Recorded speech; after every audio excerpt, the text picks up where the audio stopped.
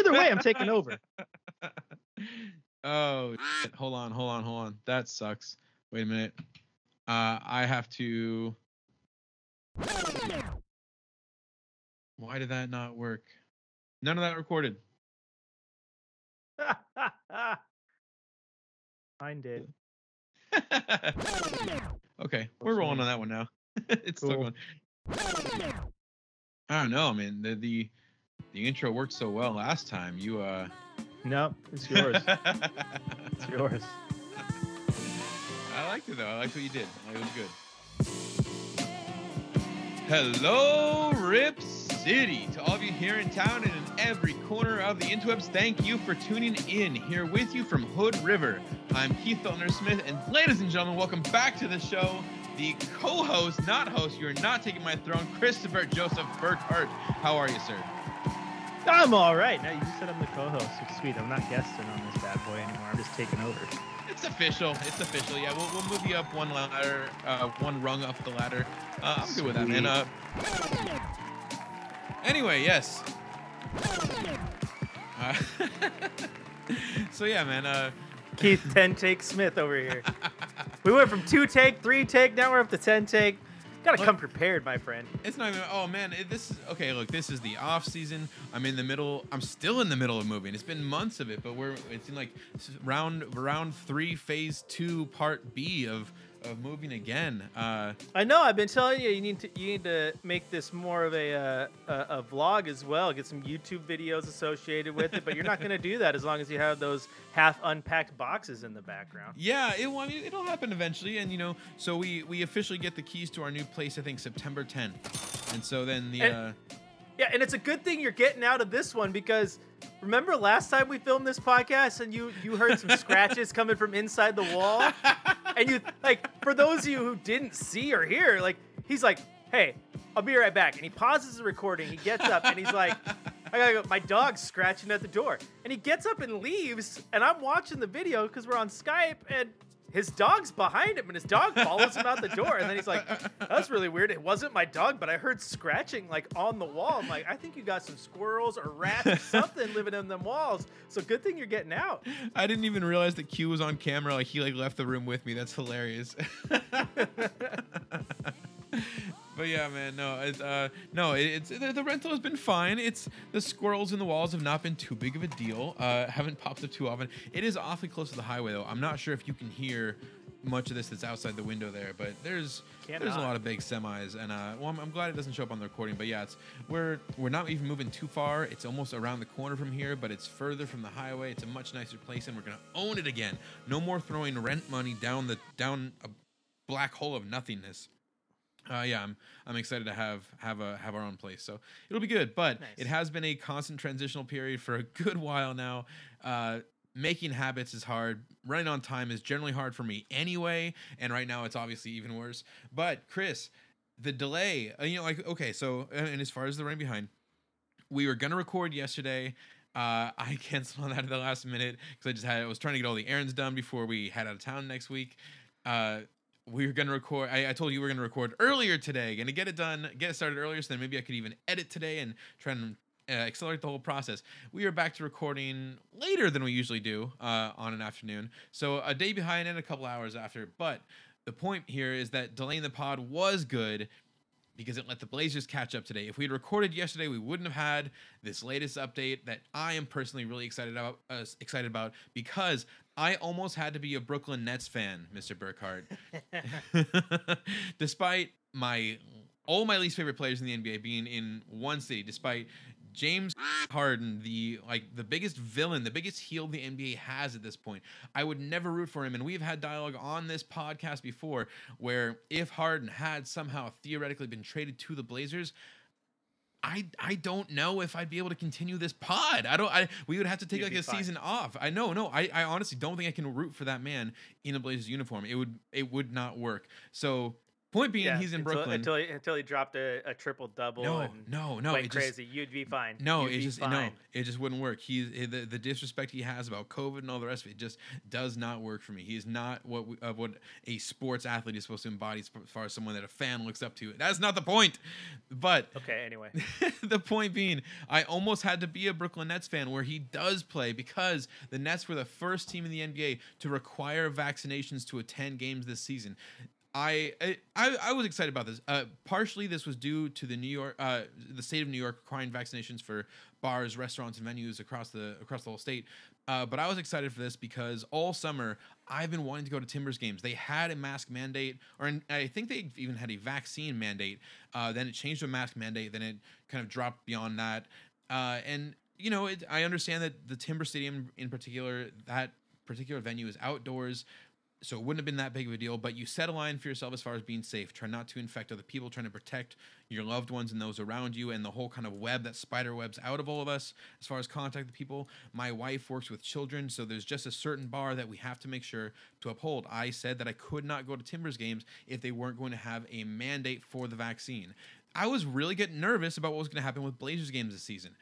I know I'm further from town now, out here in Hood River, but we have our half-season tickets. We're going to be going to games. We wanted to be going to games, but that was not going to happen if they didn't have some sort of rule, much like the Nets did. Thankfully, we delayed the pod, and this morning it was announced that the Blazers will be requiring vaccination proof to enter the Rose Garden or any event in the Rose Quarter this next season. This begins September 4th. The day before my wedding anniversary, so shout out to that as well. Hey! But yeah, this works for me. And here's the thing, Keith. It's not like they're not forcing a vaccine upon fans either. It's you have the option to either be fully vaccinated or to take a test and come up negative on a COVID test. Like 72 hours prior to the game. So there's the options for those people who Right. still don't want to get vaccinated or what have you. And here's the thing, like, you want to protect everyone. So you're looking at your fans. You're in a place that's obviously you're shoulder to shoulder, tightly compact with people. So you want to try to protect the fans the best you can. But at the same time, like, do you want like 20,000 people in there spreading something around, and next thing you know, heaven forbid, like Dame or CJ, like dive for a loose ball, get coughed on, and boom, there you go. You know what I mean? Like, you want to prevent as much of that spread as you can, and make sure people are safe. And I'm on board with that. And I think these teams they're taking the PR hit from the people who are upset by this. But at the end of the day, I mean, I think they're making the right move here, because you want to do the best you can. Just try to make sure people are safe and you can come to your events. You got to remember, like, now we're a year and a half now into this COVID thing, going on 2 years, and it's like it was this time. This time in 2019, they're playing in Orlando in a bubble. Right. Like, there wasn't even the option to go to a game because they didn't want anyone to get sick. Yeah. And so they had to have those players play in a bubble and still take those tests every single day that they could, multiple times a day, because there was no vaccine at the time. So it could be worse. Right. Like, they're opening the doors and letting you in with a couple new rules. They're not forcing you to get vaccinated, because you have an option on the outside if you aren't to still go to those games. But it could be worse, because the other option is a repeat of the NBA bubble and nobody gets to see games. Yeah, and that's the real thing to remember here, is that the alternative is not to have no regulations. Typically, if a situation is controversial in a way, the acceptable alternative is going to be a safer, a less risky version of that. Like you're saying, the alternative to having a vaccine mandate or just wanting a proof or test, like you're pointing out, would be to have a bubble where we just don't get to go to games. And so I think if the lesser evil at this point is exactly what we're setting up for here. I'm excited about this. It is good news that the Blazers are following suit. Hopefully the rest of the NBA will continue to kind of, let this kind of steamroll and have all the stadiums eventually before the season starts. In ideal situations, requiring vaccines. just so you know, like, as a member of the media, to go to exactly the playoff games, like, we had to watch videos, and they basically take like a little mini test on how to properly clean our workstation, all this stuff. And then we had to enroll in the Clear app to be able to basically do a questionnaire before every single game make sure you weren't showing any symptoms of anything. Then you had to pass that mini exam. Then you had to show that to get in, and then once you were in, you were socially distanced from everybody. Like I was in a row with all my coworkers, so it was me and Jamie Hudson, and Dylan Micken, and Lindsay Wisniewski. But we were in the same row, but we were about 20 feet apart, spaced out as much as you could be, right? Like, so it's like we went through all those protocols too, just to go cover the game. So it's not like it's too new, honestly. Yeah, no, it's good, and again, like you pointed out, it could be worse. Let's talk about something worse. Time for some bad news. The Blazers have received an off-season grade, and it's not good. Sports Illustrated put out their ranking of the off seasons for a bunch of teams, I believe all the teams.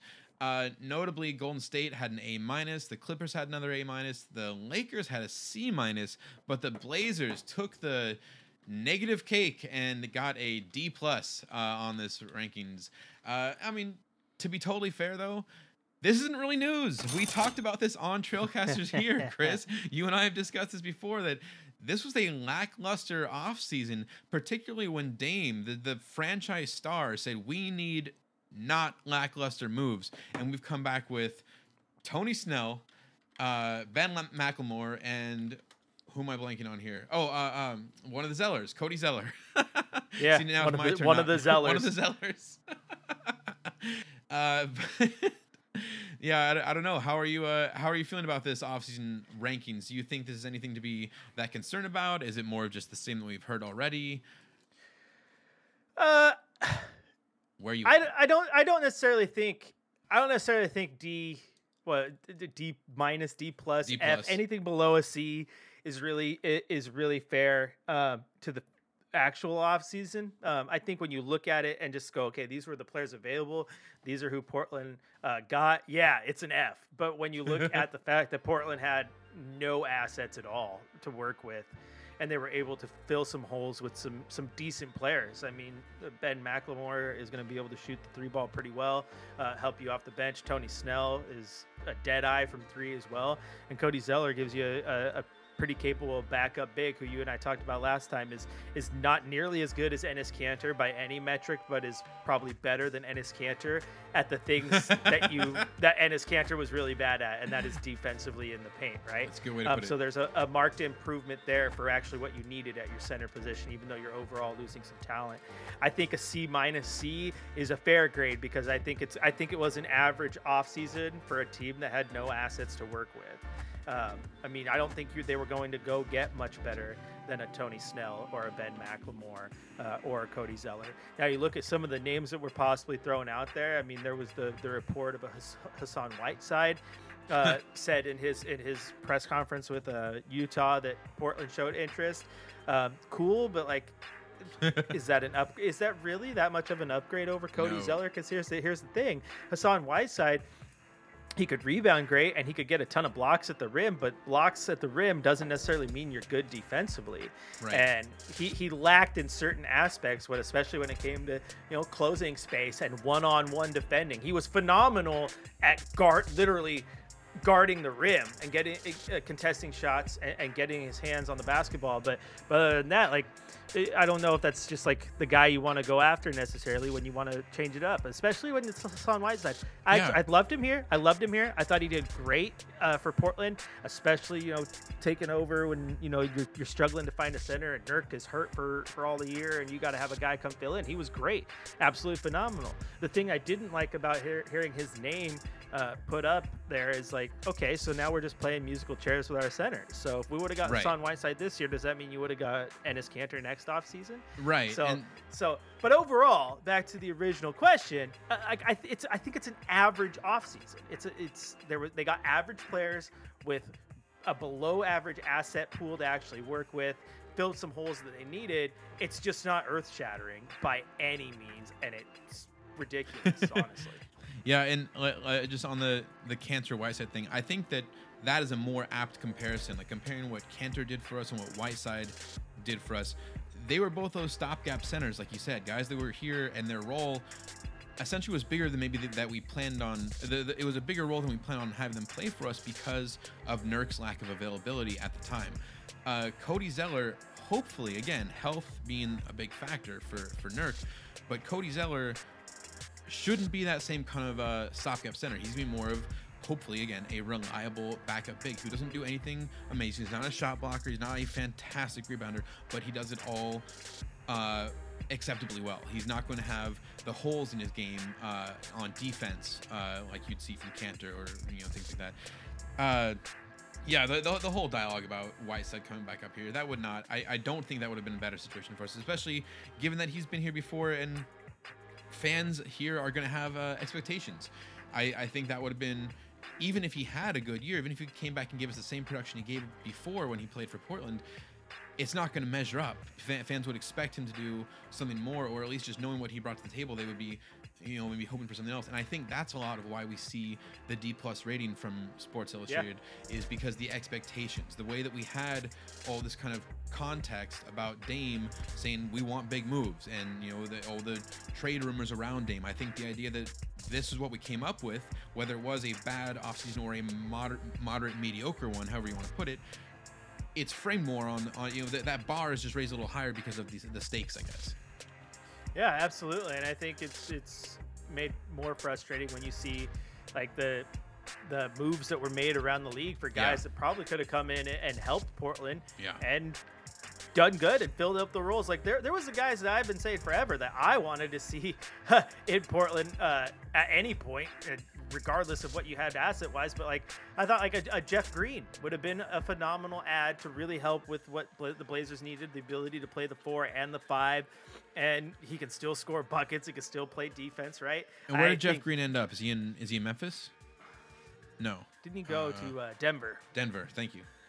And I thought he would have been great. I thought Robin Lopez should have been like a shoe-in to be contacted to be the backup center, because at this point in his career, that's pretty much what he is, and he is not bad at all. And just like we said about Cody Zeller, Robin Lopez is probably not better than Enes Kanter, but he's better at the things that Enes Kanter was bad at. Yeah, like the things that you needed to improve on. And it's the same way with those two guys. Like we were talking about a stopgap center with Whiteside and Kanter, and Lopez is another guy who has experience in Portland, but he doesn't have those gaps. Yeah, it would have made sense. I mean, where did Lopez and Jeff end Green up? didn't even. Oh God, I'm sorry. I'm testing you on this. No, I'm putting you through the quiz. Orlando? Yeah, that's right. Yeah, because the joke's about Disneyland. Yeah, but you look at Jeff Green. I mean, he signed for $4.5 million. Like that's not that much money, and you feel like Portland could have done something there. And the guy that I think you really, really would have made a difference, because still got plenty of gas in the tank and is a huge guy off the bench, would have been Rudy Gay. Like then you're looking at a guy who can still score, can still get rebounds, has that vet presence. And yeah, he would have cost a lot of money, and then you would have had to worry about, okay, did you use the full MLE or whatever it was you had and got hard capped, right? But at the same time, sometimes you have to make those financial decisions that are going to hurt you for a minute if you're trying to be competitive, and going out and getting Rudy Gay means you're trying to be competitive. Like I said, Denver needs to be competitive. They went out and got Jeff Green. Utah is competitive. They went out and got Rudy Gay. Portland wants to be in that same conversation. They went out and got Tony Snell. Like it's not the same. Tony Snell is good, but he's not helping you as much as either of those other two guys were. And they ended up going to teams that you are supposed to be battling with for playoff spots. So that's where maybe that D+ comes in, because then you're like, when you compare it to the other teams, you're like they made those financial moves that they needed to make. If it hurt them, whatever. They needed to get better, and that's what they did. Yeah, exactly. It's not good. No matter what the letter grade is, it's not the greatest offseason, especially given the fact that we are looking at a season where Dame has finally come out and voiced his opinion, saying, hey, I want to see a little more. And this is not a little more. But and you got to remember, he said on his face or Instagram Live last night. There we go. Did you see this? What a segue. Did you see this? Where he said that, I'm in Portland, like, for now, basically, for lack of a better term. Like, yeah, he basically said, like, he's throwing it back out there again. That's all Damian Lillard has been doing all this offseason. He has been putting the ball in Neil Olshey's hands. Yeah. And it's a smart play by Damian Lillard, because Damian Lillard has said his entire career, right, that he wants to be a Blazer. He wants to retire a Blazer. Now he's changing the narrative a little bit so that if it doesn't happen, it's not on him. Like Portland fan, if Damian Lillard gets traded, or Damian Lillard comes out next summer and says, I'm out, I want to be traded. Unlike LaMarcus Aldridge, right, where LaMarcus Aldridge said, I want to be the greatest Blazer of all time, I want to retire a Blazer, then becomes a free agent and goes to San Antonio, right? He had the option to stay. He chose, he walked out, right? Dame is right here saying, I gave you every single opportunity to keep me, and you are failing me. Like, I did not want to leave. I want to stay here, but you are failing me. And he's going to change that narrative. It comes back on Olshey. That's why I still think you look at the way the offseason played out, there has to be a trade. There has to be a trade happening either before the season or by the deadline, because you cannot go into next offseason, that is, playing with Norman Powell, CJ McCollum, and Damian Lillard with nearly $100 million locked up between the three of those guys, and no help at the 4 and 5, and not getting better, and no assets to get better. It has to be a move that you would think where CJ is involved, to move Powell to the 2, where he's probably more comfortable in this lineup. But that's really what has to be. And then maybe you look at it and you're like, okay, and then Neil can redeem himself, and the entirety of the offseason in the Blazers, you're okay. Now Ben McLemore and Tony Snell made sense, because the way this trade, but there has to be a trade. Otherwise, next summer's not going to be fun. Okay, I want to get back to Dame, but yeah, just looking at the CJ trade talk ticker that we keep up here in Trailcasters, that's the 537th time that we've mentioned CJ getting traded, and it does seem at this point like it's fairly inevitable. It's not, we're not trying to just be redundant here. It just makes the most sense, and especially like you said, when you have these other moves around it where they are lackluster moves. There's no better way to put it. That's a nice way to put it, and they only really add up as being, they're reasonable moves if you are making space on the roster with CJ, both for other players as well as kind of room for maybe bringing this one in. And just like that, listeners, as Trey Kirby used to say on the starters, we got ourselves a trade. Yes, just as I was editing the podcast yesterday, the Blazers finally made a move, trading Derrick Jones for Larry Nance Jr., and my guy Chris was nice enough to hop back on here and discuss our first impressions, so we're going to drop that part right in here in the middle of the pod, and then we'll be back with your regularly scheduled Trailcasters episode. We are sending out Derrick Jones Jr. and a lottery-protected 22 pick. We are getting back Larry Nance Jr. There are other moving parts here. We can get into all the rest of that next week if it really matters. But Chris, the big thing here, how do you feel about the Blazers? Does this improve the team for this season, adding Larry Nance Jr. in place of Derrick Jones Jr.? Yeah, absolutely. I think it does. Derrick Jones Jr. Proved last year he's a good defender, right? He was one of the better defenders on the team for the year. But I mean, you and I have discussed before multiple times how he got those DMPs down in playoff time, and perhaps there was a reason, perhaps there wasn't. We can get into that more in detail at another time. But with Nance, the difference between the two is, yes, Derrick Jones Jr. is a good defender, but Nance is a good defender exactly where Portland needs it, and that's in the paint. Bigger, I mean, he's a guy who's going to be able to defend the 4 and defend the 5 and add some versatility to the Blazers that way. What I don't understand is when people freak out, they're like, this isn't the move I wanted, this doesn't move the needle. Well, it's a solid move. It's a solid move, yeah. I tweeted it as soon as it happened, and then I just laughed because some people just can't be happy. And I'm just like in my head, I'm just like your existence must be miserable because you find a way to be negative in any situation. And my tweet was that this is exactly what Portland did. What they did was they took a guy in Derrick Jones Jr. who was a $10 million cap suck, who was at the end of the bench now, especially with some of the moves they made, and they turned that into a Larry Nance Jr. who was exactly what Portland needed, which was depth at the 4 and the 5. Because you and I had talked about, is it Nasir Little going to get those minutes? Does Derrick Jones Jr. maybe play the 4, even though that's really not the position he's built for? What do they do? I mean, yes, they got Greg Brown, but they have no bigs. Yeah. Larry Nance is a big. So they got rid of a guy who was debatably at the end of the bench, who was creating a logjam at the small forward position, and got exactly what they needed in a pure 4/5. So they fixed their two problems. Yeah. They got rid of a logjam, added depth, and someone still had the audacity to go, they fixed nothing. They fixed nothing. I'm like, dude, they fixed two problems. Are they minor problems in what everyone's talking about? Absolutely. It's not like Larry Nance is like, sweet, Larry Nance championship. Right, right. But it does put them in better position, and I think it's a great trade. People, I think, underestimate how good of a player Larry Nance really can be. He was good in LA. He has been good in Cleveland. His big trouble, which I hate to sound the horn for Blazer fans, is the ability to stay on the court. Yeah. I mean, he has battled some injuries in recent years. But you look at his stats last year through 35 games, he 9.3 points, 6.7 rebounds, 3.1 assists. So he has vision for a big man as well. And he had 1.7 steals. So that proves right there that defensively he knows what he's doing, and he's going to be able to get the hand on the basketball and create some turnovers. I mean, if that were extrapolated, say that's his full year numbers, and he averages those 1.7 assists or steals, excuse me, that would have been the most on the Blazers. Robert there you Covington go. led the team with 1.4. Norman Powell had 1.3 throughout the entire year last year, split between the two teams. And then Yusuf Nurkic was third at 1. So you get a guy who comes in and is one of your better defenders right off the bat. So it's a solid move. I think it's a very, very good move. Well, and I think to answer just as far as what fans, the idea that this changes nothing, I'm not sure if that's really fair at all. That guy should maybe take a breath a little bit.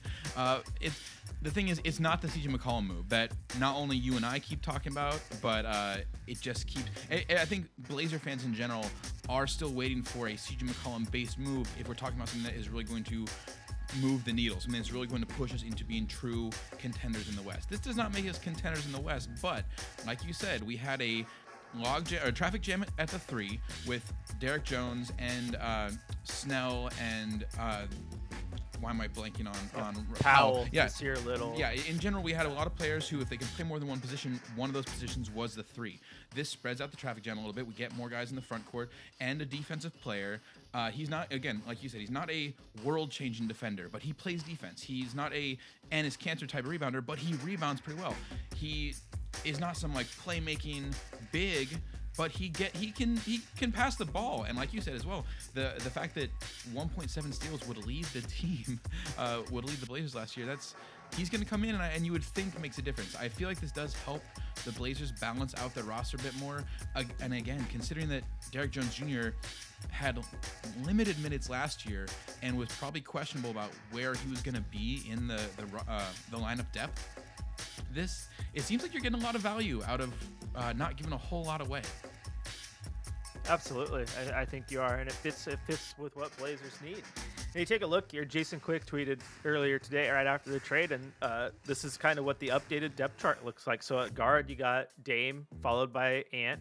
At 2 guard, you got McCollum, McLemore, Ellaby. At the 3, you got Powell, Snell, and Little. He puts them in that order. Some people are debating Little over Snell.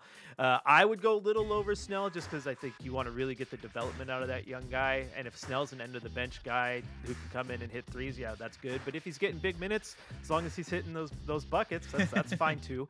Now at the 4, you got Covington, Nance, and Brown. And at the 5, you got Nurkic and Zeller. So that's a pretty good lineup. I know it's like people upset about running it back and whatnot, but Nance makes a difference because if you don't have Nance in that, then your lineup was Covington followed by Brown at the 4 because like you and I have debated, do you play Little more at the 4 versus the 3 because he's versatile enough to play both, but you have no true experience at that 4 to back up Robert Covington. Now you have a guy who can come in and play the minutes. Also, big on this is when you look at that roster, they only have 2 bigs. They are 2 5s. 2 true centers, yeah. Nurkic and Zeller, and Nance can play both. Exactly. And so that comes in huge as well. Should knock on wood, Nurkic go down or have some sort of injury that he's battling. So it just gives you a little bit more roster versatility for those 2 positions. Derek Jones Jr., I think, did give you some versatility because you could play him at the 4 in some smaller lineups, even though he is a true 3, but he didn't give you the ability to really go play the 5 and give you the help where you needed it. So when you look at it through that lens, like if you want to just look at points, rebounds, steals, and go, well, there's a toss-up there. You could argue that they're very similar. Then to me, I don't think you've been watching as much NBA as you as you say, because they're very different players, and one fills exactly what Portland needed. The other was a roster body, a very talented roster body. I still like Derrick That's Jones the thing, Jr. man. As a role player, he's phenomenal. I think he's a guy who can come in and give you those 12, 15 minutes a night off the bench and serve his purpose. But the problem with Nance is better. The problem with DJ is that Portland's style of play did not use him. He didn't have. I think I looked at the stats at one point, and we talked about it on an earlier episode of Trailcasters during the season. He didn't have half the dunk attempts in like the first 40 or 50 games here. Of what he had, I'm going to jumble these numbers around too much, but yeah, basically he was not being used properly. The guy is a dunker. Derrick Jones Jr. airplane mode is not a 3-point shooter. We were asking him to shoot from the 3. He wasn't doing horribly from that. He was doing better than he usually has in his career, but not even league average. The dude is a dunker, and the problem is that we don't have real lob passers here in Portland. Dame is just not a lob passer. We haven't really seen it, and honestly, we're talking about rotations here. We don't have a lot of other true point guards. Even Anthony Simons, you said Quick listed him as the backup at the point. He's not quite shown to be a true point yet. There are people arguing that Ant's more of a 2 than a 1. You know, I'm pretty sure he said before that he prefers playing the 2 to playing the 1. So he is more of a shooter. So we just don't have the guys to have really used Derrick Jones Jr., much less the whole traffic jam where we just have more guys that can play that wing spot. And Nance, you mentioned only having the two true centers, Nurkic and Zeller, on this roster. If we were going to try and go small, which the Blazers always do for certain games or certain parts of certain games throughout the season, you go small depending on the opponent, you wouldn't really have a lot of options. You're stuck with Zeller at the 5. Nurk or Zeller's going to play the 5. Rocco was really the only other option to play the 4. You can't really stick Greg Brown in there yet because we don't know what experience, how he's going to do overall in real game minutes. Now you have Lair and Nance who can play the 4 or the 5. Derrick Jones could play the 4 or the 3. Imagine a lineup like we've been talking about. Dame, CJ, Norman Powell, Rocco, and Nurkic is a good starting 5. Imagine a small ball lineup of Dame, Norman Powell, Rocco, Nance, and Zeller maybe out there. And again, I'm throwing that one in there. If you notice who I left out, this still allows for a CJ trade. You could have a solid small ball lineup or a solid starting rotation even after making this move that we're still hoping is somewhere down the line here. Yeah, absolutely. And I think you look at the key here is, I think everyone, when they talk about wanting that big improvement and what's going to get Dame to stay, right? And I think they instantly look at that starting lineup, and that's where you talk about McCollum and this and that. And like everyone, so if you look at the starting 5 right now, and obviously Lillard, McCollum, Powell, Covington, Nurk, like you said, I think where people can get upset is so we're running it back. You know, Neil said that they didn't want to do, just like Dame said they didn't want to do. Nope, they're running it back.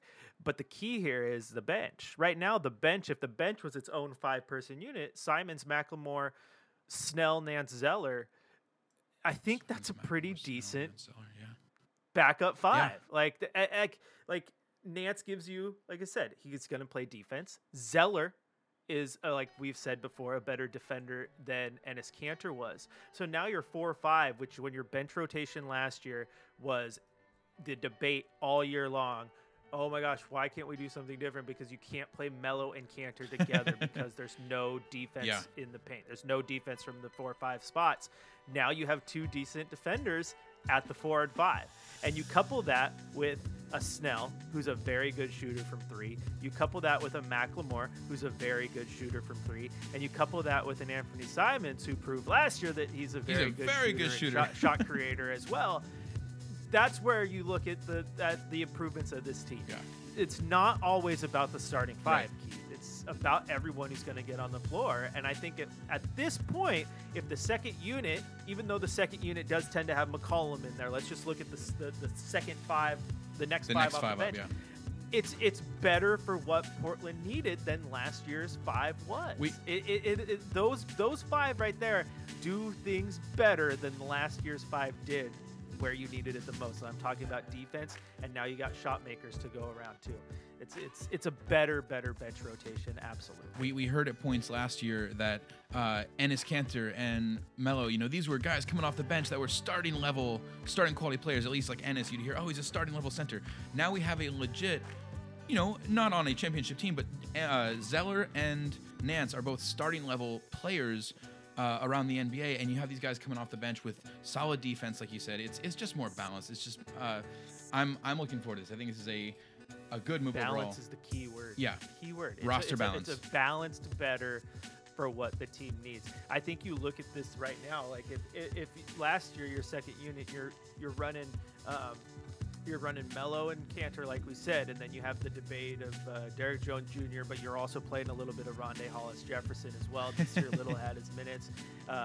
McCollum running with the second unit, and you're looking at that, and you were struggling to get defensive stops. And not only that, when you were playing your Rondés and your Derek Jones Jr., you were struggling to have shot makers on the floor as well. So not only were you not stopping the other team from scoring, you were struggling to get points yourself. And that's where you needed to really get CJ Right. and Dame and Norm those big minutes, because they had to be on the court, because the second unit is where the game was won and lost a lot of time. But now you have a better defensive second unit with some really good spot up shooters around. I think like if anyone's gonna watch Snell and McLemore and Simon shoot threes, they're going to be supremely more confident in those three than they were in Derek Jones Jr. and Rondé Hollis Jefferson taking up those exact same shots. So, balance is the key word there, Keith. So I think this roster balanced out a little bit better. Is it world-shattering at this point? Absolutely not. It's not like this. Okay, Portland went from we need to make big moves to they did. They got Larry Nance and Snell and McLemore, and now they're the best team in the West. Like that, their overall talent level remains to be seen. But I do think, as I've said already, balance-wise, it's a better team. They're in a better position to find success than they were at this point last season, I believe. All right, so we've done a solid 10 to 12, maybe 15 minutes of extrapolating on this trade today. Once again, that is Derek Jones Jr. and a lottery-protected pick for next year out. In exchange, we get back Larry Nance Jr. So we're keeping a junior on the roster. Much better fit, much more size, and sounds like we kind of are set up a little more shooting than last season too. We will talk more about this on the next episode. We'll talk about who won the trade. We'll talk about maybe how this affects Dame's desire to stay in Portland. If we want to, again, get into all the future prediction stuff with that.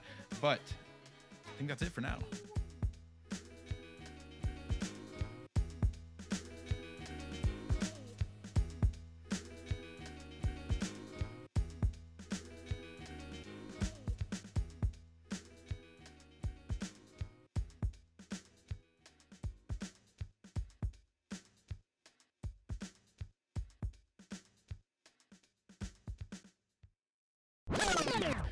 Last week at some point, there was that whole thing where some fan on Twitter was saying, "Oh, how much you want to bet that Dame will end up a Laker before the season starts?" And Dame responds, "Bet $1 million." Like he's basically saying, "Yeah, it's not gonna happen." And obviously, part of that is that Lakers literally couldn't make a trade package for Dame. There's just nothing even like feasibly possible for it to work like that. But it does show that Dame, I think, still has that kind of fire of like, no, he knows where he wants to be. And honestly, I kind of think some of the trolling like that, like fans saying, "Oh, how much do you want to bet he'll be down here?" That kind of stuff where they're almost kind of taking the control away from Dame. I think that stuff makes him more likely to stay in Portland. Like if it has any effect, it makes him want to stay here that much more. Let me ask you a question though, on his latest comments on IG, the wording that we're talking about where he says, "I'm not leaving Portland, not right now at least." He had some further dialogue with the Athletics' Christopher Kamrani. He said he gets in a position where he feels like he has to defend himself or just say nothing. Also references that he's going to say what the truth is and he'll back up the truth, but other things that he, like when they're said out loud, he just has to kind of let it be said. Some of it's a little eerie. It's a little weird to see some of these quotes because it does almost seem like, is he trying to leave room for, hey, I actually do feel some of this way? Or like you kind of implied earlier, Chris, is he just trying to make sure that the leverage is on Olshey? Like this, it feels like this is really coming down to a game of chicken between the franchise star and the GM, and it really shouldn't come to that. There shouldn't be a power struggle with the GM. Like, why does he think he has the same leverage as the star player? I don't know if it's as much. I don't think it's a power struggle. Honestly, I think that the communication between them is probably better than any of us actually think it is. It has to be with your general manager and your star player. You know that Dame has had conversations with Neil. You know Neil's like, here's the deal. Like, I know it's easy to play armchair quarterback and crap on your GM, but like it's not like he's sitting on his hands not making calls. Like, he's just not making the right calls or getting the deals to go through. I don't think it's a game of chicken though. What I think it is I think that Dame is very concerned with his legacy, and I think Dame is doing his best to make sure that narrative is, like I said earlier, I gave you every opportunity to keep me and you couldn't get it done. So that when Dame, if he does ask for a trade, it's not a situation where, oh my gosh, our star player hates Portland, he's asking out, and next thing you know, you have people burning Dame jerseys. If Dame were to ask for a trade tomorrow, honestly, who would most of the fan base be upset with? Would they be upset with the front office, or would they be upset with Dame? That's a good and point. we all know the answer to that. Yep. Yeah. And it helps the narrative of his legacy in Portland. Absolutely, it does. So that's what a guy like Dame cares about, and I can get behind that because I feel like I would be the same way. Like, my reputation, what people think about me, is important to me. So if I can make sure that it stays clean, I'm going to make sure it stays clean, and I think that's what he's trying to do. Okay, I like, that's a good answer. I want to ask one more question about a quote from Dame. Just kind of pick your brain on this, but it's unrelated. So I just want to like clear delineation here. Sweet. Good. Clear delineation on good answer for that. Let's get into a theoretical part of this conversation that Dame had with Christopher Kamrani from The Athletic. I apologize if I'm saying that name wrong. I believe I got that close to right. Anyway. Yeah, that's how you say Christopher. Dame says to Christopher, I know what the truth is. I know where I stand. It's not my duty to make the public know. It's not my job to make them aware of what that is. To me, Christopher Burkhardt, that sounds a little bit like Charles Barkley in the I am not a role model kind of thing. The idea of saying it's not my duty to make the public know where Dame stands. It's not my job to make them aware of what that is. I get what he's saying, where he's here to play basketball kind of thing. He doesn't have to be the media relation, but at the same time, isn't it kind of his duty? We're talking about public perception and about the brand and kind of the name Lillard and kind of what he's making in his own brand. Doesn't a certain portion of that come to controlling the perception by the fans? Yeah, I don't like that answer because, yes, your job is to play basketball, but you wear many hats. Like, yeah, Damian exactly. Damian Lillard is more than just a basketball player. He's a face of the franchise. He is a shoe salesman for Adidas, right? Yep. He was hawking pain supplements for BioFreeze. He's more than just a SoundCloud rapper now. Like this. Yeah, exactly. He's more than a basketball player. So I don't like that answer for multiple reasons, and mainly because like when he's like, you know, I'm just here to play basketball. It's not my point to say this or say that. Like, that's a lie. That's just a pure lie. Because here's the thing: we've all been in different work scenarios where our manager has asked us our opinion on this, or boss has asked us our opinion on that, or you know, your boss did job interviews and then brought you in. I'm like, oh, yeah, those were the two people I brought in. Which one of those did you like? Like, yeah, and I don't sit there and look at him and go, I'm just here to produce content. Like I give him my input, right? And especially when you're the face of the franchise and everything hinges on you, yeah, you're going to be more than just a basketball player. And like I said, Dame goes back to my answer a second ago. He's very aware of his public perception, and he wants that legacy intact. And so everything with Dame is calculated and said for a reason. Anything with all these stars, nothing LeBron James says is said by accident. Everything is calculated because not only do they have that legacy and that perception to protect. I mean, they have millions of dollars to protect. Like, say the wrong thing, ruffle the wrong feathers, and now you're hurting a little bit. So no, I don't like that answer because we all know that things that are said and behind closed doors, you're playing. You may be playing your cards close to the vest with everybody else, and that's fine. You can play your cards close to the vest with the public. But when you walk into Neil Olshey's office, you're showing him your entire hand so that he knows what you're playing with. Right. Like, you have to. That's how you have the best success at the end of the day. Like, Dame can't possibly be the guy who says, I need this team to get better. And then then how do we make the team better, Dame? Oh, I'm just here to play basketball. I don't have a lot Right. of that is not happening, and we all know better. Yeah, and I agree with you that like you mentioned earlier too, Olshey and Dame probably do have a pretty good dialogue behind the scenes, just not something that is apparently visible to most of us fans on the outside here. These comments though, it just struck me a little strange. The idea of specifically for Dame, as like any celebrity or superstar athlete is going to deal with this idea of having to control the public perception and building your brand off of a certain image, a certain character that you put together, and trying to keep that consistent.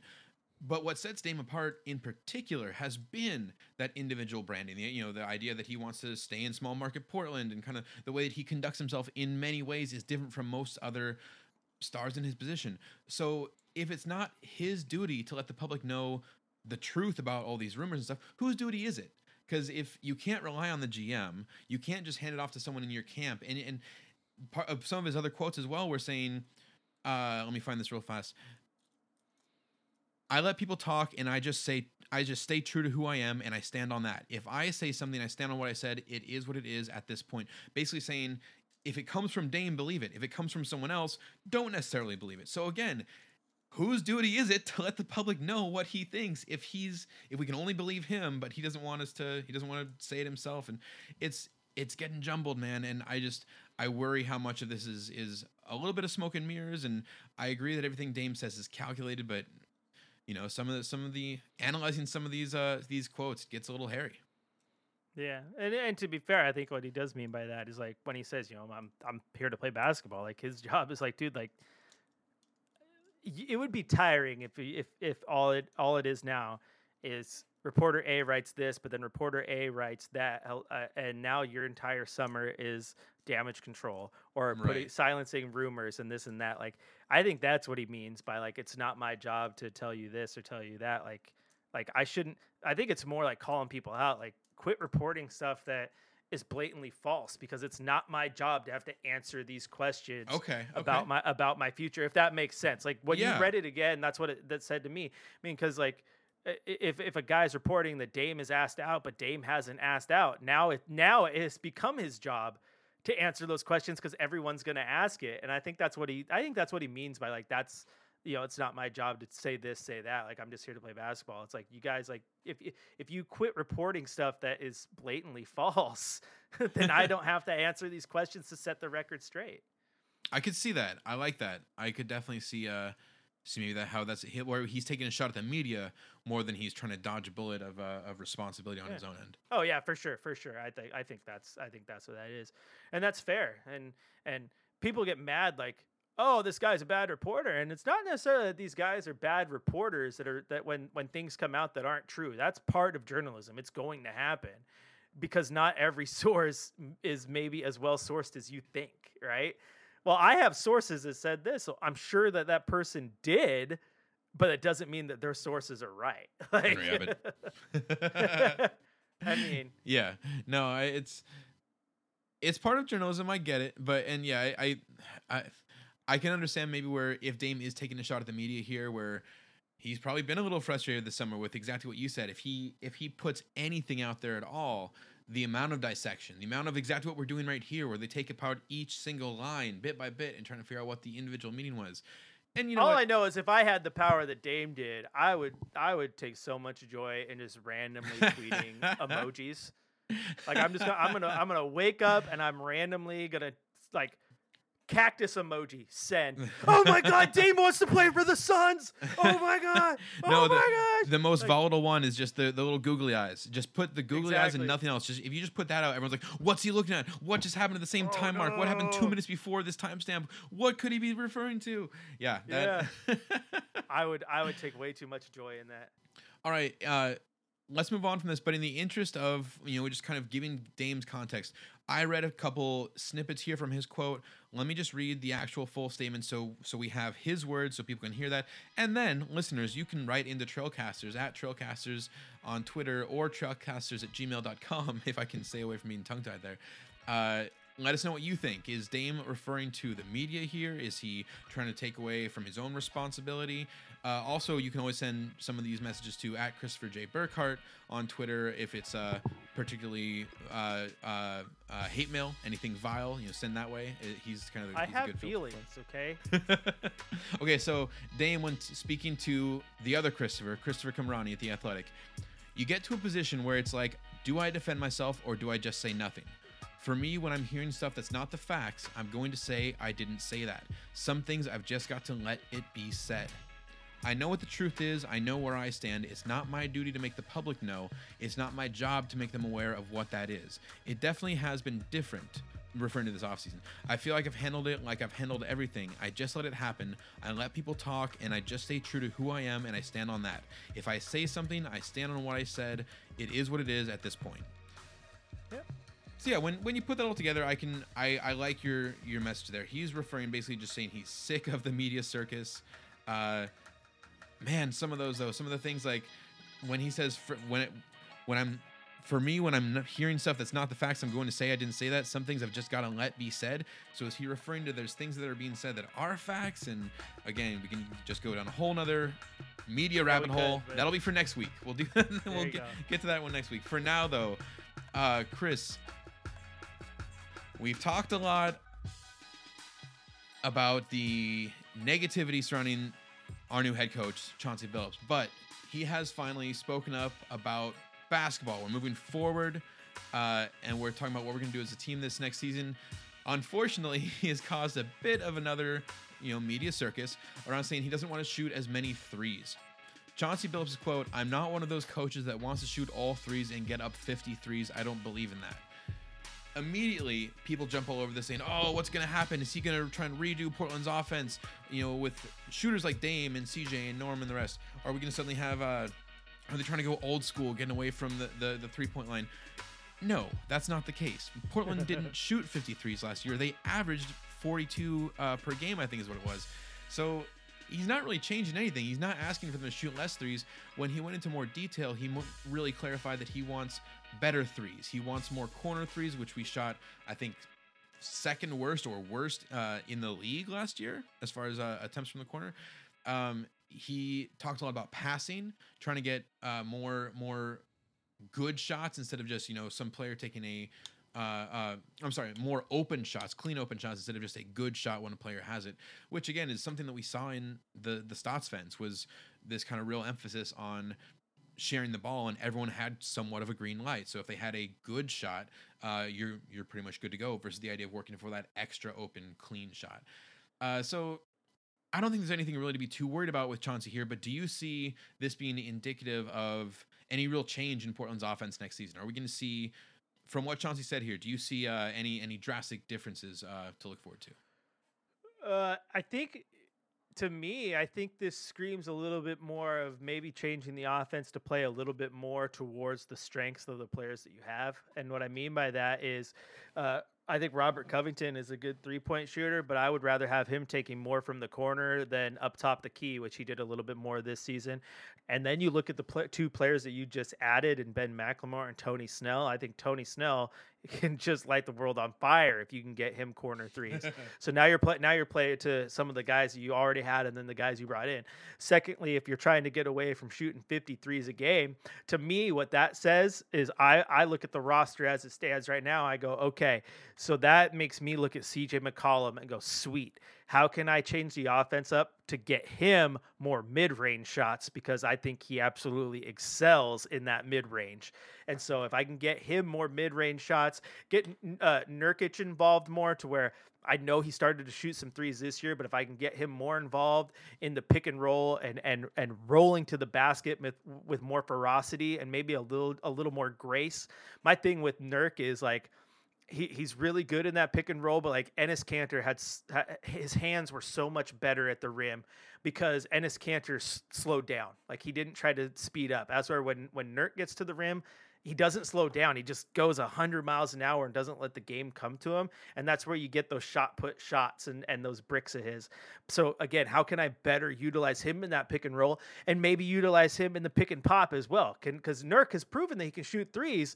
So inevitably he should be able to really excel, kind of like LaMarcus Aldridge used to do, shooting right there above the key, right? In that 15-foot range as well. So to me, this screams a little bit more looking at my guys, and rather than fitting them into the offense I want to run, which is what I think Stotts did, and Stotts did it effectively. Let's not get that wrong. Offense was not Stotts' problem. Oh, definitely, yeah. But I do think he tried to fit the players into his offensive scheme a little bit more, as where this sounds like Billups may be taking the approach where he wants to fit the scheme more to the roster that he has a little bit. And I think that's a good approach to be taking, because he's got some guys who can be really, really good when used properly. I like that outlook, especially like you mentioned, Derrick Jones Jr. We saw last year this guy come in as an athletic, defensive-minded but athletic wing who could just jump through the roof. Almost never get a lob last season because he couldn't be a super effective three-point shooter in the style that the Blazers were shooting threes. He basically lost his playing time, and especially when we traded for Norman Powell, Derrick Jones got more and more DNPs, and just saw his role disappear from the team. I could see with what Billups is talking about, we lean much more towards ball movement and assists. Blazers, like we said, they weren't that great from the corner last year. They were also 29th in assists overall. You would hope that that's going to change if we're going to involve more players. Like Nurk is a very good passing big for like when it comes to big man. If you can get him the ball, I feel like we could be doing a lot more playmaking from inside instead of just out on the arc with Dame and CJ. Absolutely.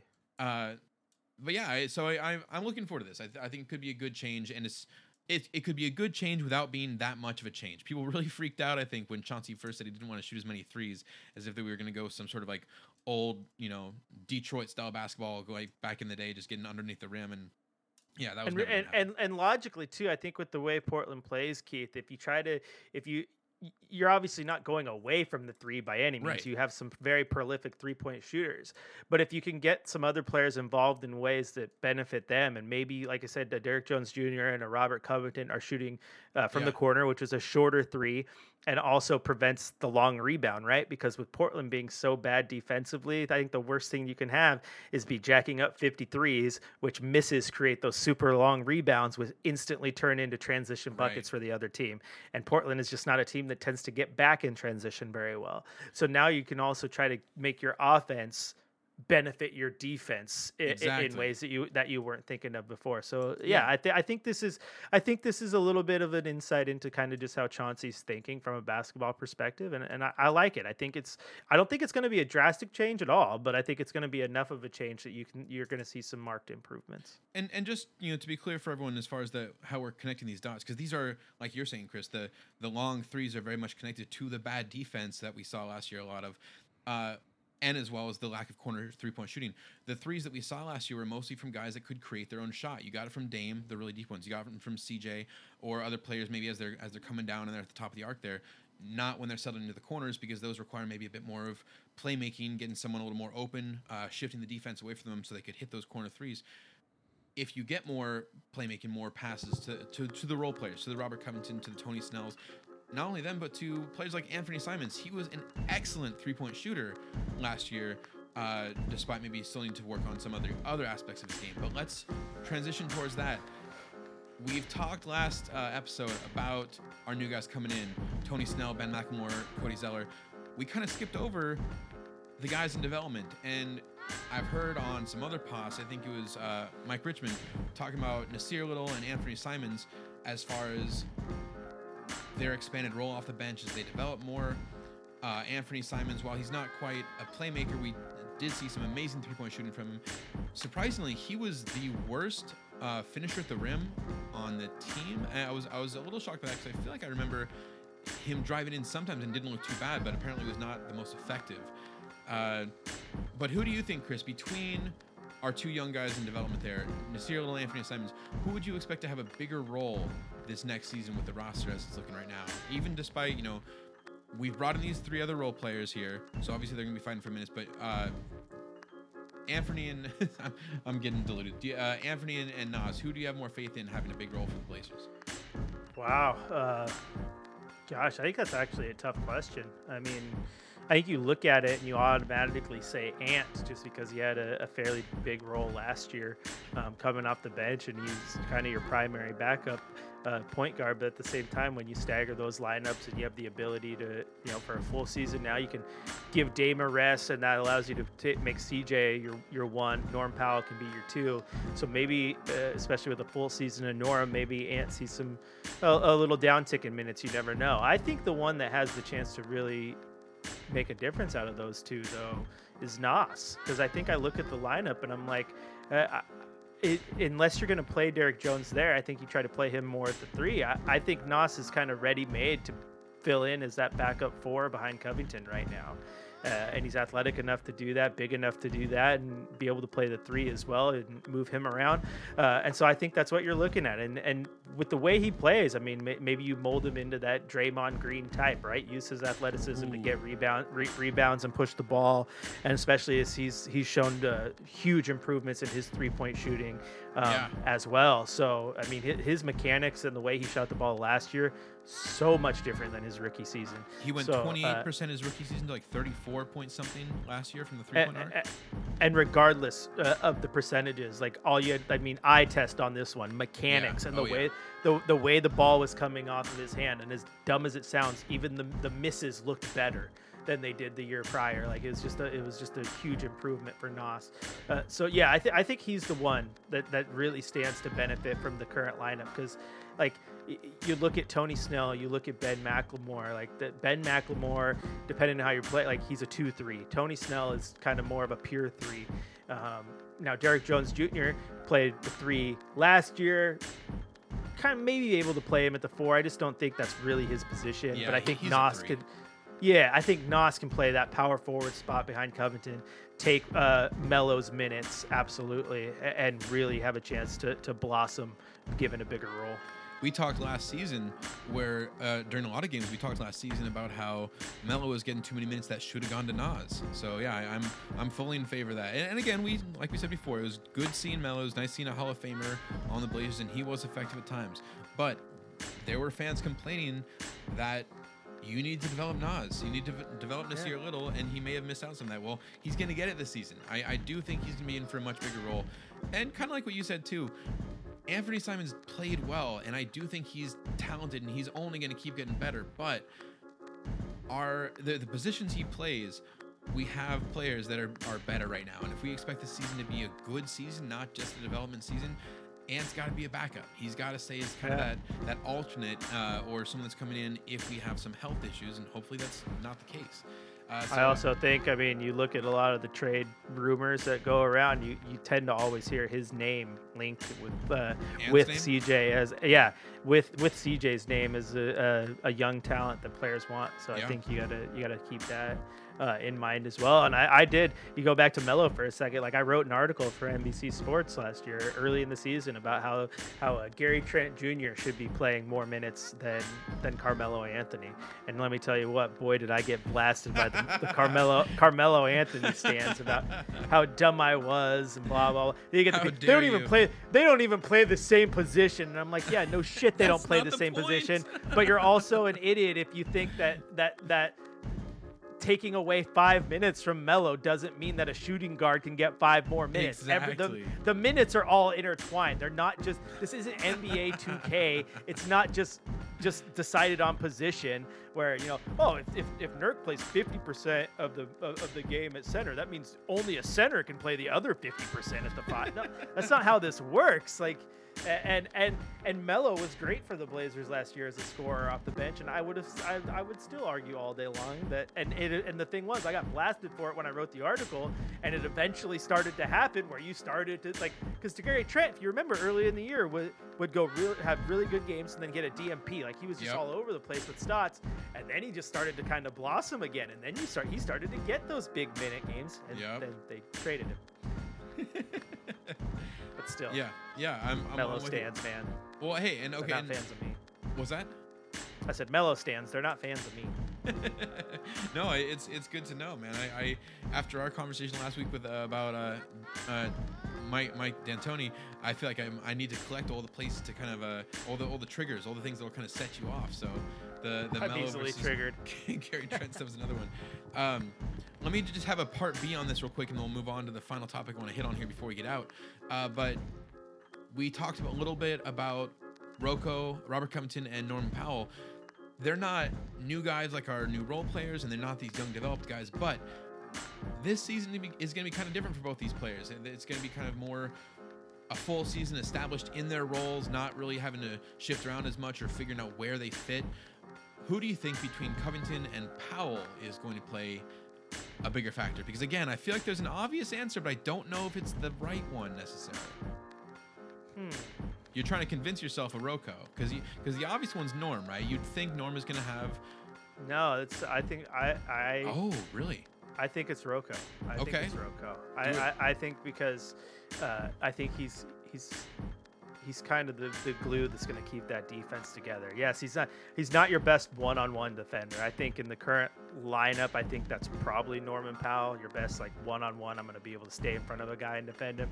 But Rocco is your best defender in transition, getting in the passing lanes, getting the hands on the basketball, disrupting passes. And I think you're going to need to see the best version of Rocco to see the best version of the Blazers. Like I think you can get away because he shouldered a big scoring load to kind of be that third scorer, but I think you can get away with Norman Powell having off nights because I think guys like CJ, guys like Dame, yeah. if Ant's in there, he's going to pick those up. I think you're not going to have an easy time getting away with Rocco having off nights. And that's not necessarily scoring because he's not bringing a ton to the table. He's only scored, a handful of points a game. But if he's having a bad night defensively and now the threes aren't falling, then I think that's where Portland has a hard time recovering. So yes, you were right. I think the obvious answer is Norm, and I was trying to convince myself of Rocco, and I did.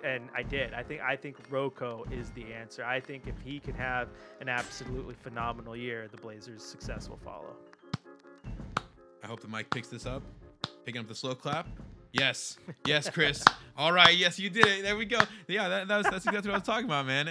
I feel like the easy answer, if you think about between those two players, who's gonna be the bigger factor, everyone's gonna think Norm.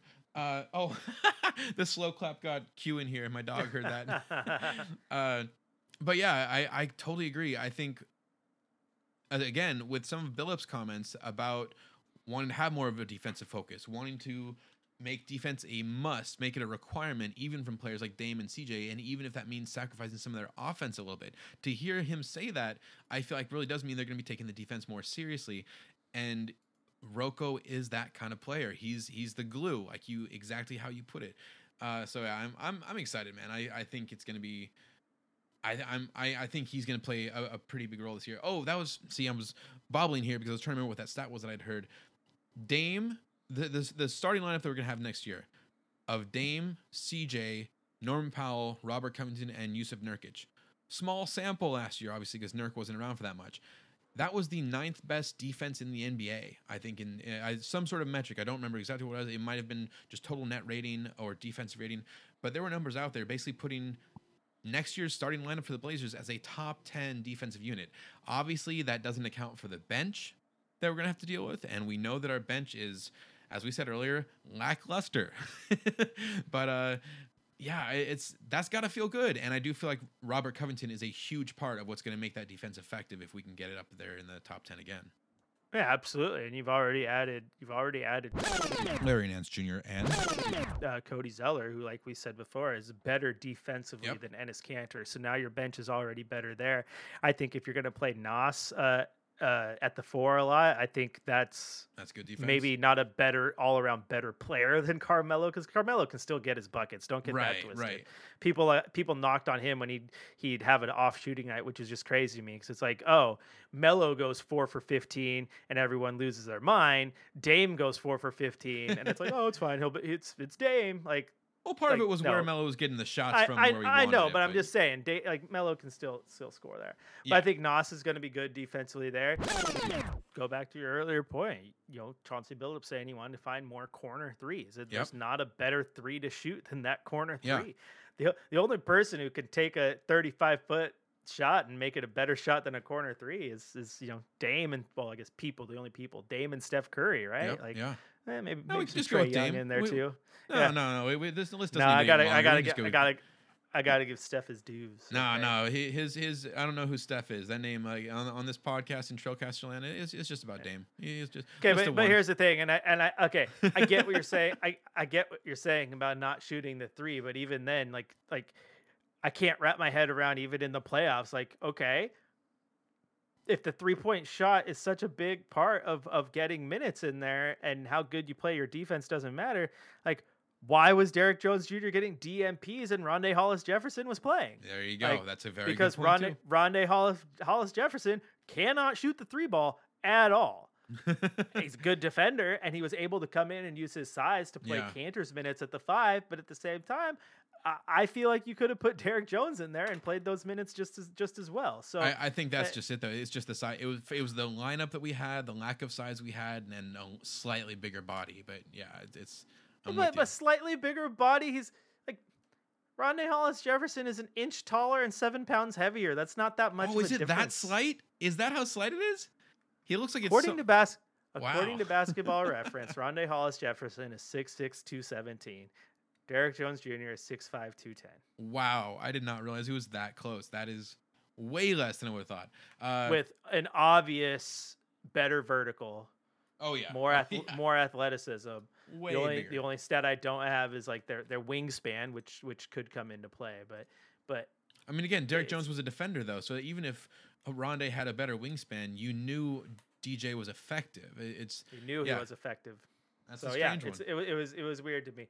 So I think if he gets back to the form that what you saw of him. And to me, it's all about playing guys where they're comfortable and filling those roles. When you're playing them in roles that they're just obviously not built for, then you're not asking for success. You're kind of asking for failure. Yeah. Derek Jones Jr. coming off the bench, playing limited minutes, like that's not going to hurt you. Derek Jones Jr.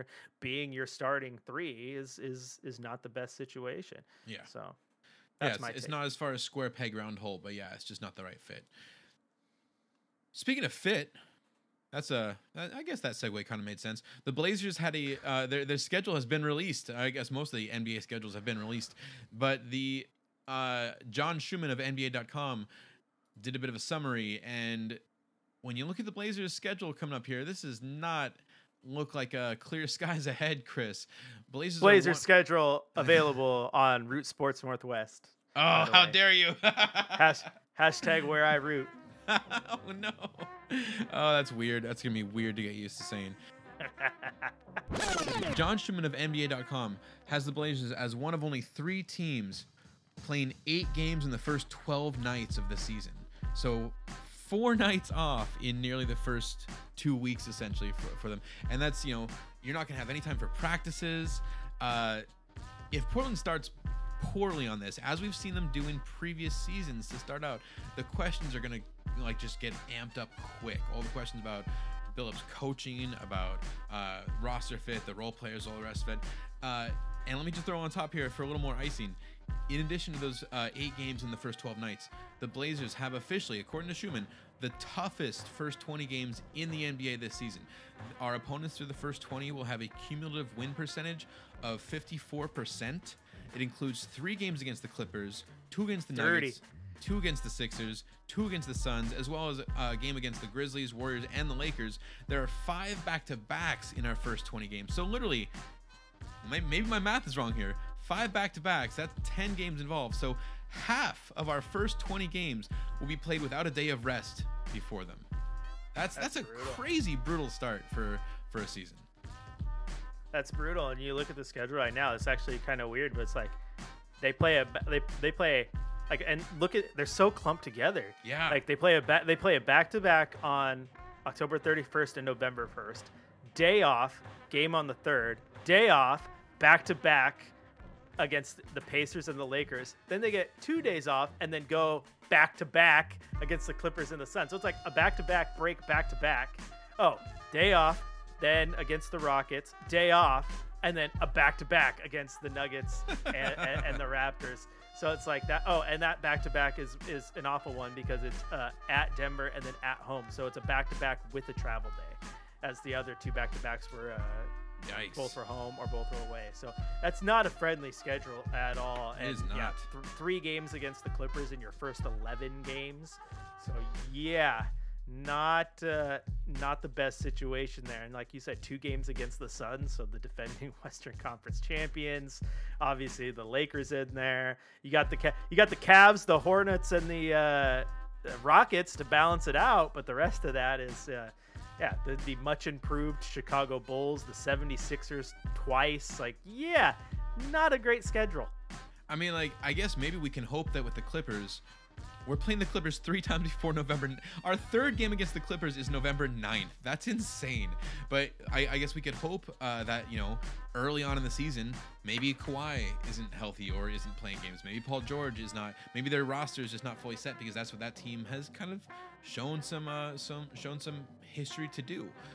So I guess feasibly we could get lucky, but at the same time, it's crazy to think that if the Clippers are going to be in like middle of the Western Conference, and maybe if Blazers, if we do well, could be in a similar spot, maybe competing for seeding, and our entire matchup is going to have finished before December. It's crazy. Yeah. So fun fact though, that first game of the year, unless I'm wrong here, and we have to cut this entire part out, but that first game of the year, home against Sacramento, right? October 20th against the Kings. Yep. It's a big deal. That's a real big deal. You know why? Why is that? It may sound wrong, but that is the official return game for Maurice Harkless. Oh, really? Harkless is playing with the Kings now. I did not even think about that. Harkless is playing with the Kings, but since he left Portland, he has not returned to Portland. Right, that's right. I saw that. Remember, he started with the Clippers, and they were not supposed to play their first game at Portland until, I believe, was the last home game of the year in 2019. But then the bubble happened, so he didn't get to return.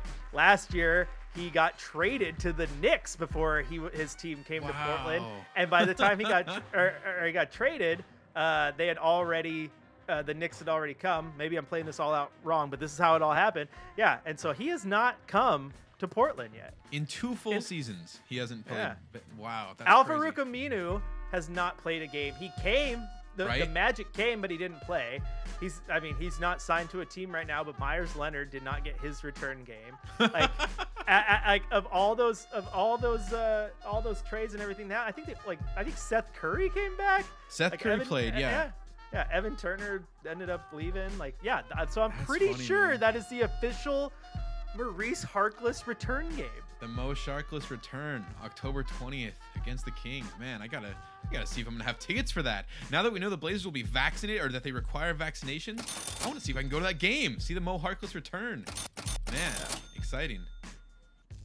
How could you be more Burkhart than to point that out? No, okay. How could you be more Harkless? Well, excellent. Well, good, man. I appreciate that. I come in here with some doom and gloom about the schedule release to end the pod, and you turn it around. You turn some silver lining on that motherfucker, and you show us that the Mo Harkless return game is right around the corner. I love it. Well, that's it, Mr. Burkhart. That's really all I had this week. Thank you. We had the delays. I was all worried the other day that we wouldn't have enough to talk about, and here we are. Hour and change once again into the pod. I think we have once again proven you and I can talk about just about anything. If there's Blazers involved, we can spin that thing around a couple times and use up an afternoon. That's what we do, baby. That's what we do. Also, what we do is me being disorganized and spending half that afternoon not getting to the pod yet. We get there eventually. We do or do not. There is no try, and then we do it live to throw all of our memes together in one nice Yep, phrase. Exactly. We'll do it live. But if you have any hate tweets or any horrible, offensive tweets to send them to Christopher J. Burkhart on Twitter. If you have any beautiful, nice things to say, send them over to @Trailcasters. We'll take all of your in-depth, deep questions at trailcasters@gmail.com. And also, guys, if you didn't catch the last one, this is episode 151. We just passed 150 episodes. I am stoked. It's taken us 4 years to get here, but we are going to keep churning these out. And for the next 150, we need your opinion. In fact, Chris, I want some of your opinion too. I'm going to pick in your brain about how to make this podcast better. But listeners, don't let it just be up to Chris. Don't let him just be the only one telling me. No, you cannot remove me from the podcast to make it better. And listeners, I won't listen to you saying that either. So just don't even send that one in. But if you have other ideas about how to make it better, more or less music, more guests, going back to listener questions, let us know. We want all of your advice. Let's make this the best Trailcasters pod possible in the what if universe of Blazers pods. MCU reference? No? Okay. Getting in there. And before I sputter all the way out, let's call this a day. In closing, your honorable listeners, that's it. That's our show. Thank you, Chris Burkhardt. Thank you, Odar, for these fat beats. And thank you, listeners, for a great listening as always. We hope you enjoy your Blazers, your Rip City basketball, and our latest episode. Thank you again, and please come back next week for the next edition of the Trailcasters, where maybe Chris will do the outro this time since he's done the intro before. Now we got to get you on the other end too. We'll get there. Word. Yeah, I'm gonna tweet this. What are you I'm looking it up. No, I'm looking it up on Basketball Reference to verify it. And yeah, hasn't played in Portland. Played Portland twice with the Clippers, but they were both in LA. Then, like I said, got traded. None of that happened. Did not play Portland while he was with Miami. That was actually the day he got traded. He was not with the team when Portland took a trip to Miami. And then the next night he was in Sacramento, and they had already made their trip to Portland. So yeah, this will be his first. That is wild.